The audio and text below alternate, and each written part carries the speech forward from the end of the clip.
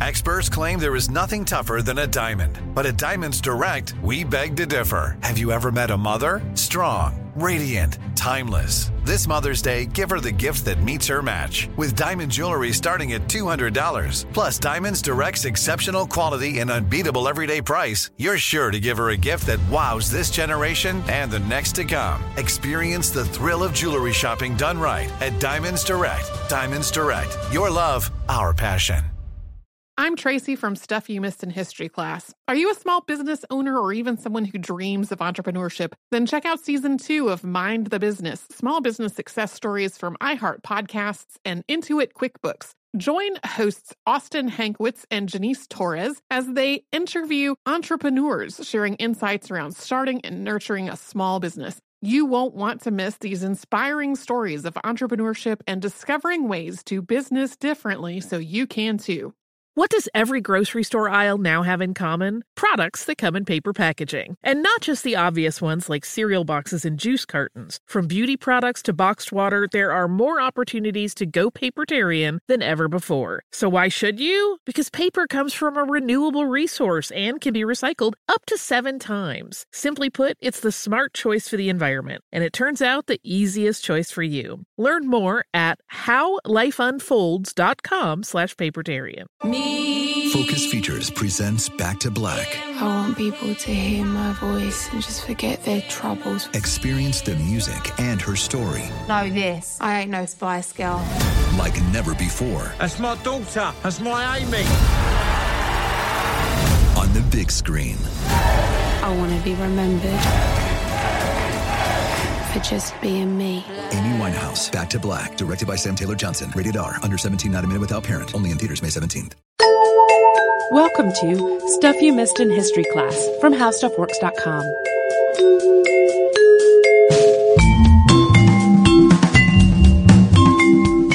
Hello, and welcome to the podcast. I am Tracy V. Wilson. And I'm Holly Fry.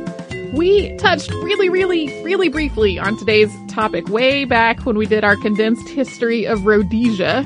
It is Great Zimbabwe, which is a huge stone city in what's now southeastern Zimbabwe, and it's been on my to-do list for that entire time. We also recently, I'm not quite sure if the letters were from the same person or if people were just copying and pasting the same text, but we got multiple identical requests for it. There you go. From different email addresses. So, I moved up the list after that. In a way, Great Zimbabwe has multiple histories. Obviously, there is the history of its founding and its construction and the people who originally lived there. But then there's also this completely separate and 100% incorrect history that European explorers and colonists sort of bestowed upon it. And this was a history that insisted that Great Zimbabwe in southeastern Africa had not been built by Africans. So today, we're going to talk about the site itself and how, what we know about its construction and who lived there. And then we're also going to talk about these first colonial histories that were written about it and how they were so colossally wrong, and the damage that came from that. Great Zimbabwe, which is a UNESCO World Heritage Site, was most likely inhabited all the way back to the year 100. But from the 11th to the 15th centuries, it was a large, thriving city. And the word Zimbabwe means the house in stone, though it's also sometimes translated as sacred house or royal house. The descriptor of great distinguishes Great Zimbabwe from smaller stone cities in the area. It's one of about 150 major stone ruin sites in Zimbabwe and Mozambique. There is some debate about exactly which sub-Saharan African people built Great Zimbabwe. The most commonly cited are the Shona, who were a Bantu-speaking people who migrated into the area from the Sahara Desert sometime around the 9th century. The Shona people still exist today with a population of between 10 and 13 million, living primarily in Zimbabwe, Mozambique, Botswana, Zambia, and the northern parts of South Africa. There are multiple cultural groups and dialects of the Shona language within this population. Although Great Zimbabwe itself is a ruin now, Shona people still living in the area do view it as a sacred site and use it for spiritual purposes. But there are other Bantu-speaking peoples suggested as Great Zimbabwe's builders as well, including the Venda and the Lemba. Lemba burial traditions are similar to those practiced at Great Zimbabwe. And they were also known for being traders, and Great Zimbabwe was an active trading hub. Even so, the Shona are the most commonly cited, and in many discussions of Great Zimbabwe, they're actually the only people that get mentioned. The Great Zimbabwe ruins, as they exist today, are roughly described in 3 areas. There are the hill ruins or the hill complex, the Great Enclosure, and the valley ruins or valley complex. The hill ruins are along a very steep hill that rises 262 feet, which is about 80 meters above the surrounding landscape. The hill ruins were home to Great Zimbabwe's ruling class, and through archaeological evidence, we know that the hill ruins were occupied pretty much continually from the 11th to the 15th centuries. The hill ruins were basically a royal city, built from both shaped granite blocks and natural boulders. Regardless of which was used, they were built without mortar, and very narrow, sometimes covered passageways connected the different structures. 2 walled enclosures, which are both pretty large, are part of the hill ruins. The west enclosure was most likely where the chiefs lived. The east enclosure's purpose is a little bit less clear, although excavations revealed that it contained a collection of soapstone posts about 1 meter tall, all topped with carvings of birds. So it clearly had some kind of specific purpose. It might have been religious or ceremonial. And these soapstone birds are now known as Zimbabwe birds, and they're represented on Zimbabwe's flag. And also many smaller versions of these birds have been found on the site as well. Also part of the hill ruins is a shallow cave that was probably reserved for the use of the king. In addition to providing shelter and a view of the surrounding countryside, the shape of the cave and the surrounding hills basically creates a natural PA system. So a shout from the cave would echo from the hills and be audible by anyone in Great Zimbabwe. The Great Enclosure, which lies to the south of the hill ruins, is the largest ancient structure in sub-Saharan Africa. It probably served one of 2 purposes. It was either the royal residence or a temple. So if the Great Enclosure was the royal residence, then the hill ruins were sort of the greater royal city where other people in the ruling class lived, but not necessarily the king and his immediate family. The Great Enclosure itself is encircled by a huge elliptical wall that runs for 820 feet, that's about 250 meters, in places flanked by an inner parallel wall. And the walls are made of granite blocks, and they're quite tall. The Great Wall is 36 feet, which is 11 meters-ish at the tallest. And these walls aren't squared off or rectangular at all. They're actually a series of curves. The builders of Great Zimbabwe built these curving walls out of square and rectangular granite blocks. The granite slabs that are part of the area's natural landscape split along straight lines when you break them, which made it possible to shape them into these regularly shaped square or rectangular forms.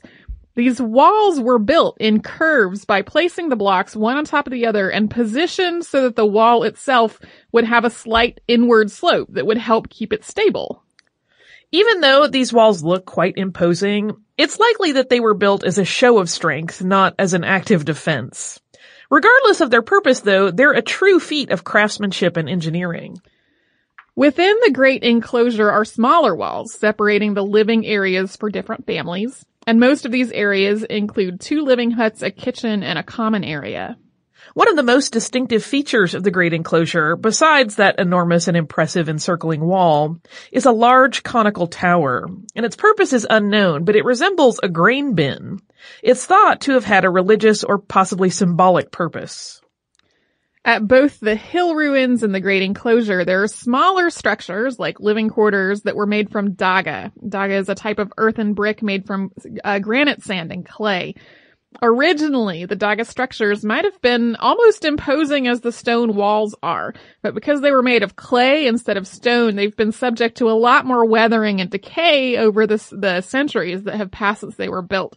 Today, most of the daga structures have been reduced down to mounds rather than being recognizable as what they were originally built to be. The valley ruins, as their name suggests, stretch out through the valley. They're newer than the rest of Great Zimbabwe, with some of the structures dating as recently as the 19th century.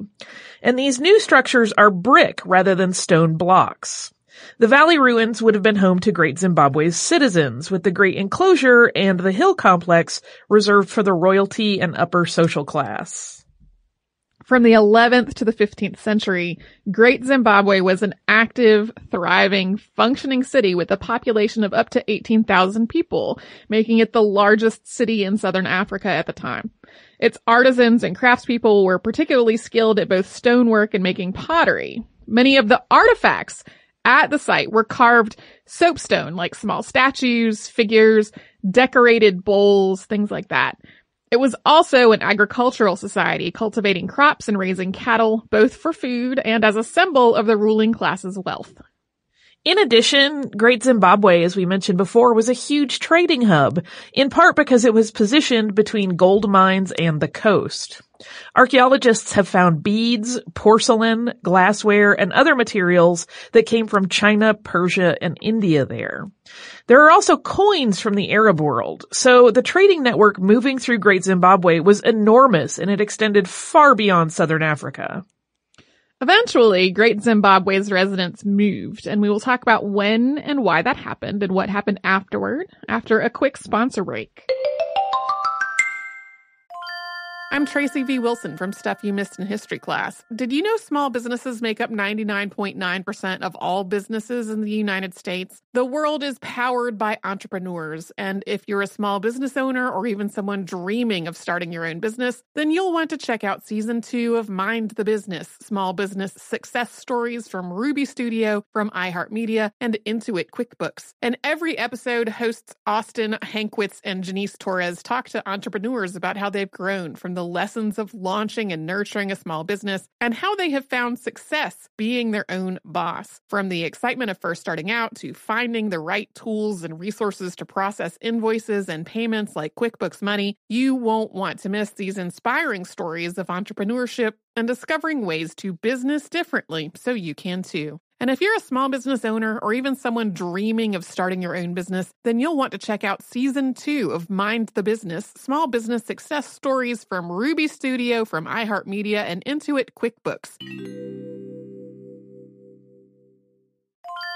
Planning your next trip? Choice Hotels has a stay for any traveler you want to be, with 22 brands and over 7,400 locations. Whether you're a business traveler, a family road tripper, someone who wants to seek out history and maybe make your own, or just planning a quick getaway, Choice Hotels has a stay for any you. Like a Cambria Hotel, where you can be a cocktail connoisseur and sip locally inspired craft beverages at downtown locations in the center of it all. This is a fun way to visit cities with a lot of history and a lot of fun in mind. Or a Radisson Hotel for all our productivity powerhouses out there. With flexible workspaces and on-site restaurants, you'll get the most out of your work trip. You'll get the coffee, the Wi-Fi, and the work done. And we can't forget about Comfort Hotels. Imagine you're a family road tripper, waking up in your big spacious room and then heading down to a free hot breakfast for the entire family, including waffles. So you'll be well fed and ready for the day's adventure, even if that's just relaxing. After that, you're spending all afternoon relaxing by the pool. You deserve it. What are you waiting for? Join Choice Privileges and start earning points toward your next stay. Find a stay for any you. Book directly at choicehotels.com, where travels come true.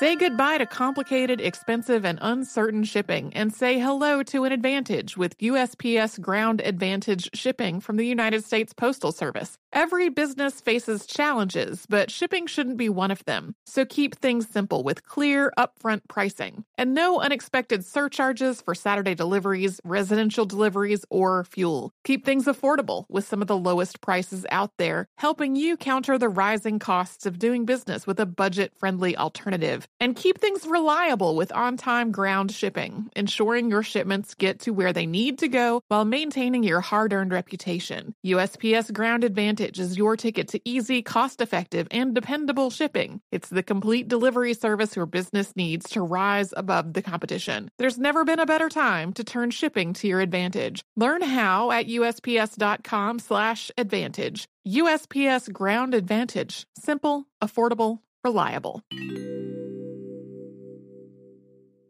Xfinity has free premium networks for everyone this month, no matter what kind of entertainment you love. Addicted to true crime? Catch killer cases and more spine-tingling shows on A&E Crime Central. Crave adventure? Explore Asian action movies on Hi-Ya. Searching for something extreme? Check out skating, snowboarding, and more on Fuel TV Plus, the global home of action sports. And find crowd-pleasing bops on iHeartRadio's Hit Nation playlist. There's new free shows and movies to love every week. Say free this week in your Xfinity voice remote.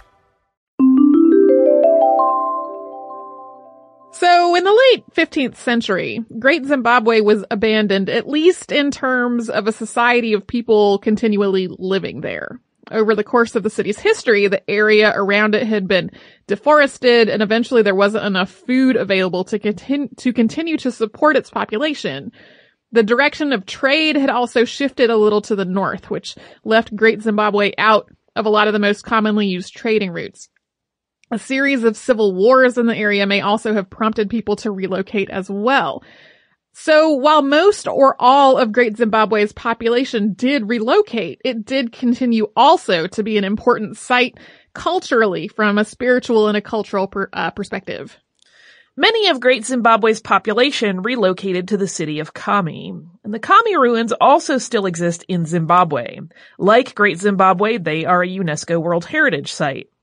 Because so many of Great Zimbabwe's residents moved to Kami, Kami's construction and layout have some similarities to Great Zimbabwe's. The same is true for pottery that was made at Kami.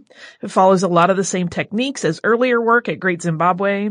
And Kami is basically a later creation of the same culture that built Great Zimbabwe, and it's the second largest stone monument in Zimbabwe after Great Zimbabwe. Europeans started hearing about Great Zimbabwe in the 16th century. One of those first sources was João de Barro, who was a Portuguese historian who chronicled Portugal's history in Southeast Africa and parts of Asia. He wrote of, quote, a square fortress, masonry within and without, built of stones of marvelous size, and there appears to be no mortar joining them. And even though he says the word square, which Great Zimbabwe is definitely not square, this is usually interpreted as being about Great Zimbabwe, probably based on a description that someone gave to him, not something he had visited himself. Word of this wonder started to spread, mostly through trading ports in Mozambique. De Barro and others who heard about Great Zimbabwe suspected that it was an important historical site. But they thought it was probably Ophir, the site of King Solomon's mines. Soon, among European people who were interested in such things, it became basically common knowledge that somewhere in southeastern Africa were biblical ruins.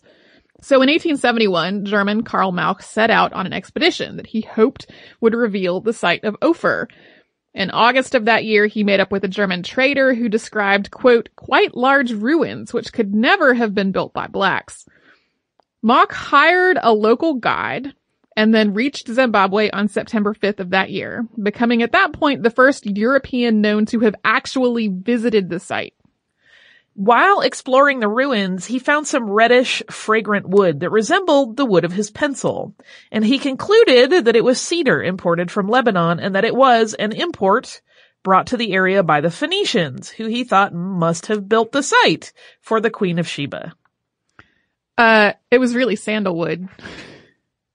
It's not what he thought it was. Just one poorly identified piece of wood really steered things completely off course. Yeah, his theories that Great Zimbabwe was built by the Phoenicians and had been home to the Queen of Sheba captured the attention of Cecil Rhodes, who we talk about a lot in our past podcast on Rhodesia. Rhodes's views were unquestionably steeped in white supremacy. So when he went to visit the ruins himself in the late 19th century, was described as, quote, the ancient temple which once upon a time belonged to white men. Rhodes and the British South Africa Company then enlisted J. Theodore Bent to investigate. Bent had an interest in the subject, but no formal training, and like Rhodes and Mauch, approached the task from the point of view that this city had to have been built by white men. He visited Great Zimbabwe with his wife and a man named Robert Swan, who acted as a cartographer. Before even getting to Great Zimbabwe, Bent and his party passed through many of the other stone ruins in the area. Bent even wrote that he added the word great to the name Zimbabwe to distinguish it from all the other smaller Zimbabwes.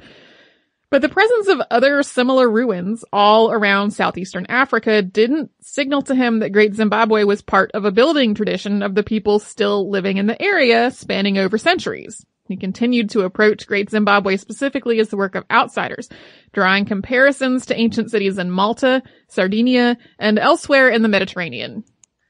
Bent began an excavation that unearthed artifacts that fit right into the context of African archaeology. Weapon points, tools, and pottery were all totally consistent with what should have been expected of a Southeast African civilization. Bent thought the Zimbabwe birds were meant to represent, quote, the Assyrian Astarte, or Venus, namely the female element in creation. And he found it, quote, obvious that, quote, the ruins and the things in them are not in any way connected with any known African race. The objects of art and special cult are foreign altogether to the country. He concluded that the ruins and the furnaces that were there and the walls were all dedicated to the production and the protection of gold.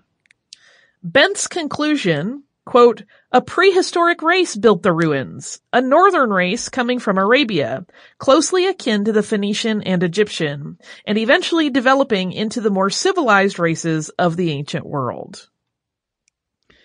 The next effort to study the site was downright damaging from a physical perspective, not just a historical one. Richard Nicklin Hall, a journalist, was appointed as the curator of Great Zimbabwe, and what he was supposed to do was just preserve the structures, not to do further study. Instead, he decided to remove the, quote, filth and decadence of the site's occupation by the local black population, and he removed and discarded stratified archaeological deposits to a depth that ranged from 3 to 12 feet. He was fired for this. But unfortunately, the damage of his efforts was done at that point. You can't unring that bell. And he didn't even seem to comprehend that anything that he had done was wrong or damaging. He wrote or co-wrote the books The Ancient Ruins of Rhodesia and Great Zimbabwe, and he delivered a lecture at the African Society on October 12, 1904, in which he described what he'd done as, quote, large areas of the ancient temples were cleared of debris to a considerable depth, and the original floors as well as ancient walls and other structures were disclosed, while prehistoric relics were unearthed which overwhelmingly proved the extensive practice of nature worship of an exceedingly old cult. He went on to express some chagrin that J. Theodore Bent had only seen the ruins in their, quote, buried condition. He really seems to have genuinely thought that he did the right thing. It was not the right thing. That's how you do archaeology. You go in with a vacuum and a mop and you take everything away.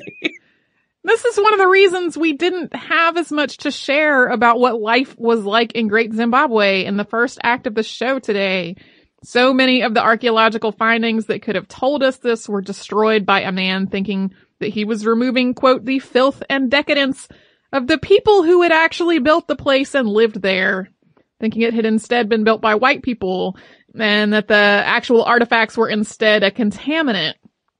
Most of the analysis made of the site before the destruction actually happened were also made by people working off of the assumption that what they were looking at was relics from a Phoenician, Egyptian, or Greek civilization that had moved into sub-Saharan Africa, not a sub-Saharan African one.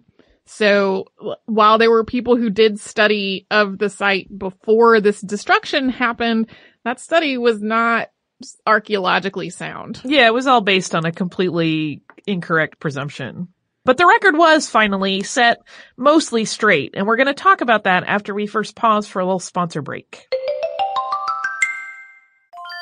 I'm Tracy V. Wilson from Stuff You Missed in History Class. Did you know small businesses make up 99.9% of all businesses in the United States? The world is powered by entrepreneurs, and if you're a small business owner or even someone dreaming of starting your own business, then you'll want to check out Season 2 of Mind the Business, small business success stories from Ruby Studio, from iHeartMedia, and Intuit QuickBooks. And every episode, hosts Austin Hankwitz and Janice Torres talk to entrepreneurs about how they've grown from the the lessons of launching and nurturing a small business and how they have found success being their own boss. From the excitement of first starting out to finding the right tools and resources to process invoices and payments like QuickBooks Money, you won't want to miss these inspiring stories of entrepreneurship and discovering ways to business differently so you can too. And if you're a small business owner or even someone dreaming of starting your own business, then you'll want to check out Season 2 of Mind the Business, Small Business Success Stories from Ruby Studio, from iHeartMedia, and Intuit QuickBooks.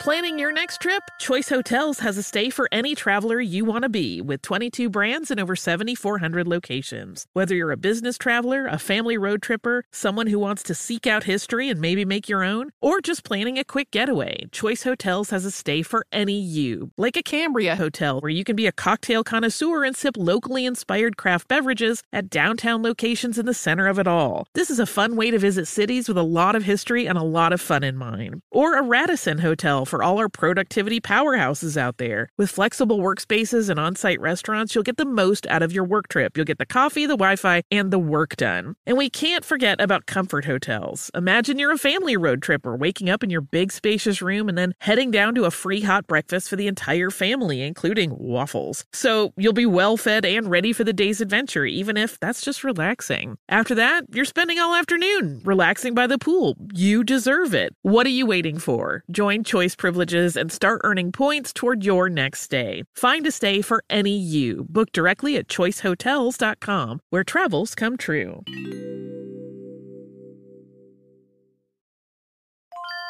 Say goodbye to complicated, expensive, and uncertain shipping, and say hello to an advantage with USPS Ground Advantage shipping from the United States Postal Service. Every business faces challenges, but shipping shouldn't be one of them. So keep things simple with clear, upfront pricing. And no unexpected surcharges for Saturday deliveries, residential deliveries, or fuel. Keep things affordable with some of the lowest prices out there, helping you counter the rising costs of doing business with a budget-friendly alternative. And keep things reliable with on-time ground shipping, ensuring your shipments get to where they need to go while maintaining your hard-earned reputation. USPS Ground Advantage is your ticket to easy, cost-effective, and dependable shipping. It's the complete delivery service your business needs to rise above the competition. There's never been a better time to turn shipping to your advantage. Learn how at USPS.com/advantage. USPS Ground Advantage. Simple, affordable, reliable.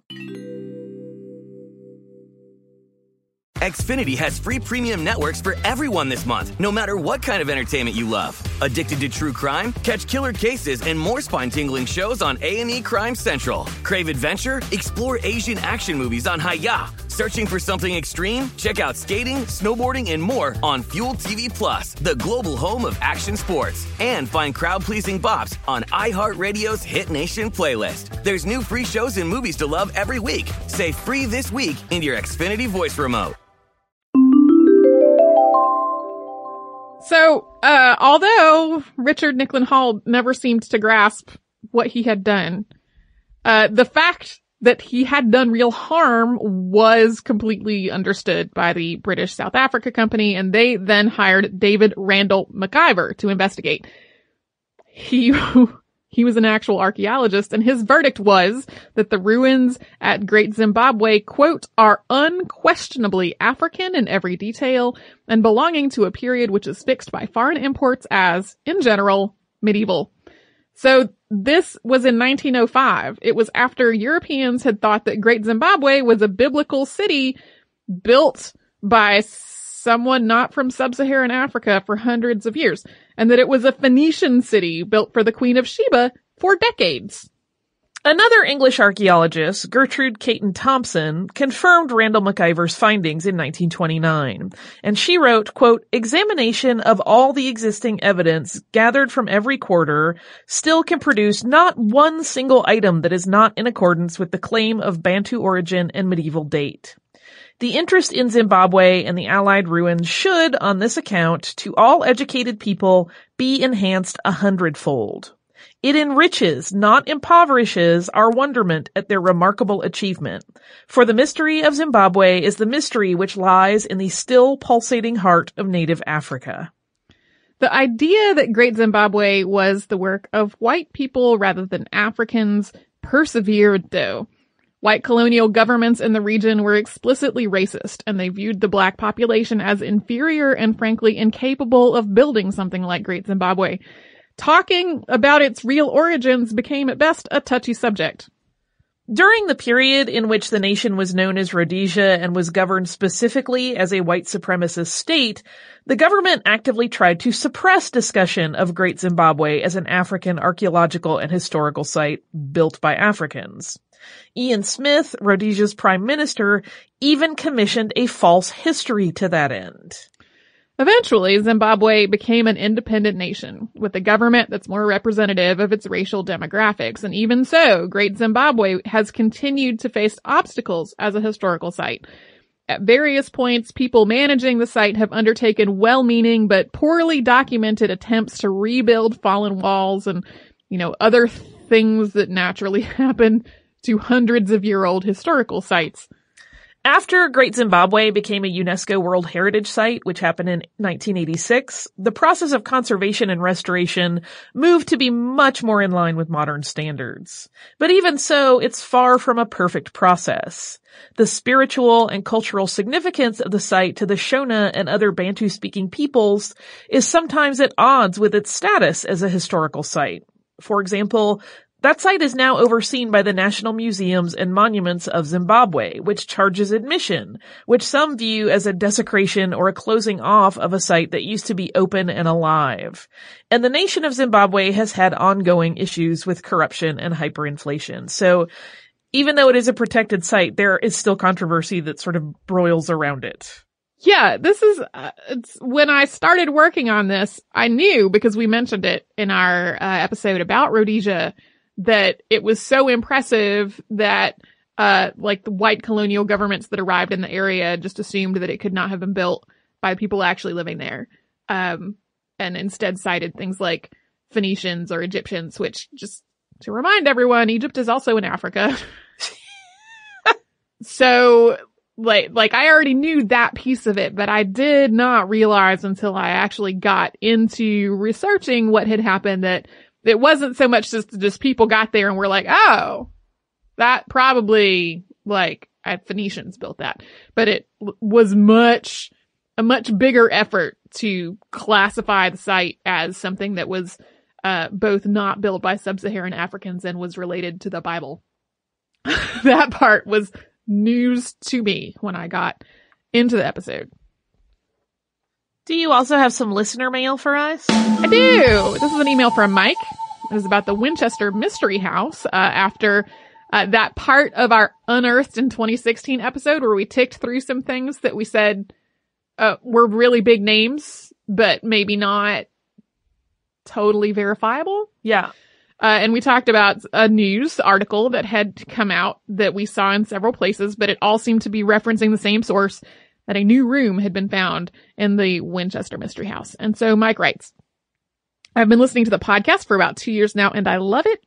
I apologize in advance for such a long email generated by such a short mention on the podcast, but this is something I'm very passionate about. Please feel free to edit as needed if you read it on the air. In one of the recent Unearthed episodes, you quickly mentioned that a new room had been found at the Winchester Mystery House, but admitted that it appeared all the reporting had come from the same initial writing.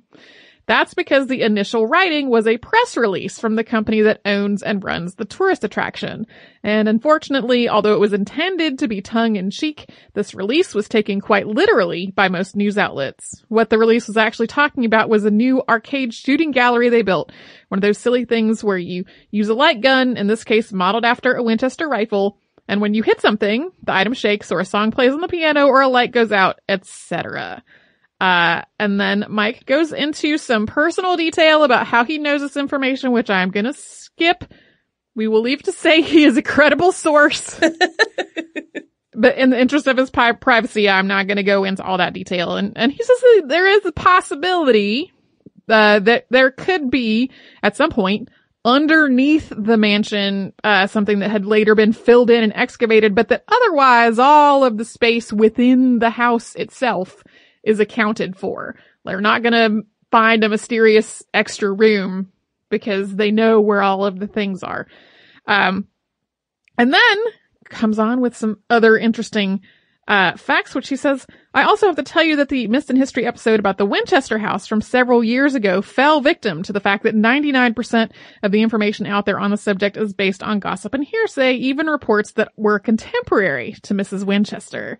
Mrs. Winchester was not a devoted spiritualist. She may have practiced casually, did not fear that the spirits of those killed by Winchester rifles were after her. She did not build the mansion to appease said spirits.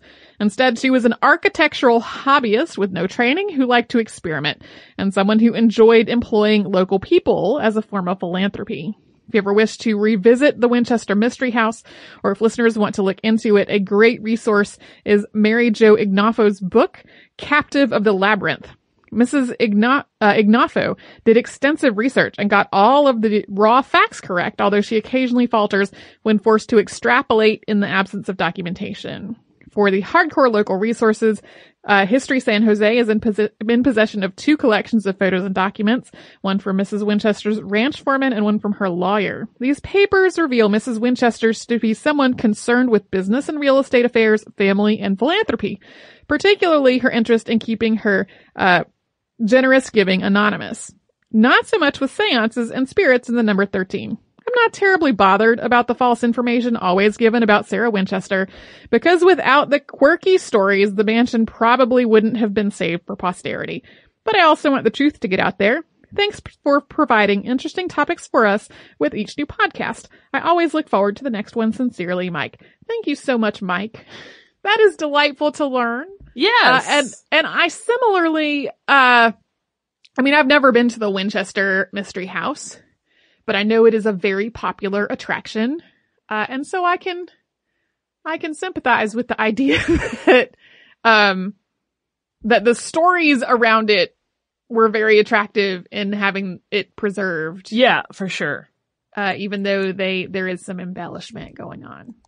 That's not uncommon for historical places. I mean, when we've talked about allegedly haunted places before, you find out often that the actual story is a little more mundane than what usually, draws people's attention. Well, and it reminds me a bit of, you and I went to Salem, Massachusetts. It was last year at this point. And we filmed some video at the House of the Seven Gables, which you can find on our website. But one of the things that we talk about in that video is how the book, The House of the Seven Gables, was based on the house, but the house didn't actually match up what was in the book. So when the house became a tourist attraction, to support the work of a settlement house in the area, so it was a charitable effort, some of the work that was done on it, brought it more into line with the fictitious representation of it. So it was like a house and then a fiction and then a slightly renovated house. A slightly renovated house that still has like a lot of very true and accurate history to talk about, but also has some things that have been added on for the sake of having it be a place that people who are interested in that book would want to come see. Yeah. Those are both things that led to preserving a site, not to destroying it, as with Great Zimbabwe. So, if you would like to write to us about this or any other podcast, we're at historypodcast@howstuffworks.com. We're also on Facebook at facebook.com/missedinhistory and on Twitter at missedinhistory. Our Tumblr is missedinhistory.tumblr.com. We're on Pinterest and at Instagram at missedinhistory. You can come to our parent company's website, which is howstuffworks.com, where I think there's a whole thing there about the Winchester Mystery House. And you can come to our website, which is missedinhistory.com, to find an archive of every episode we've ever done and show notes for the episodes Holly and I have done. That video that we just mentioned from the House of the Seven Gables is there, as well as 3 other videos that Holly and I made after our trip in October. So you can do all of that and a whole lot more at howstuffworks.com or missedinhistory.com.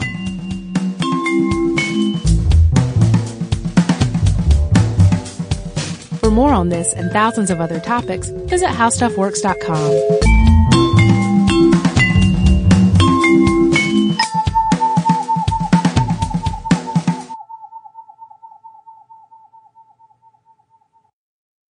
Xfinity has free premium networks for everyone this month, no matter what kind of entertainment you love. Addicted to true crime? Catch killer cases and more spine-tingling shows on A&E Crime Central. Crave adventure? Explore Asian action movies on Hi-YAH. Searching for something extreme? Check out skating, snowboarding, and more on Fuel TV Plus, the global home of action sports. And find crowd-pleasing bops on iHeartRadio's Hit Nation playlist. There's new free shows and movies to love every week. Say free this week in your Xfinity voice remote.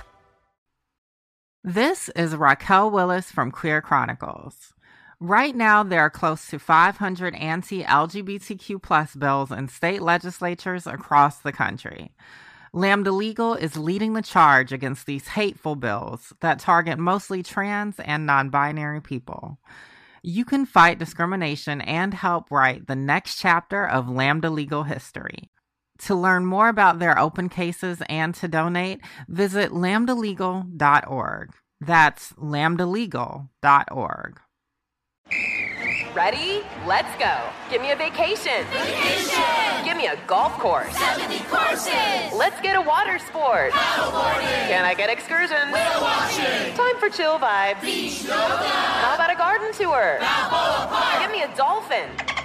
What's that spell? San Diego! If you're happy and you know it, San Diego is the place to show it. Book your trip at sandiego.org. Funded in part with the City of San Diego Tourism Marketing District Assessment Funds. Looking to part ways with complicated, expensive, and uncertain shipping? Then give your business the edge it needs with USPS Ground Advantage shipping from the United States Postal Service. Keep everything simple with clear upfront pricing and no unexpected surcharges. Keep things affordable with some of the lowest prices out there. And keep it all reliable with on-time ground shipments. It's time to turn shipping to your advantage. Learn how at USPS.com/advantage.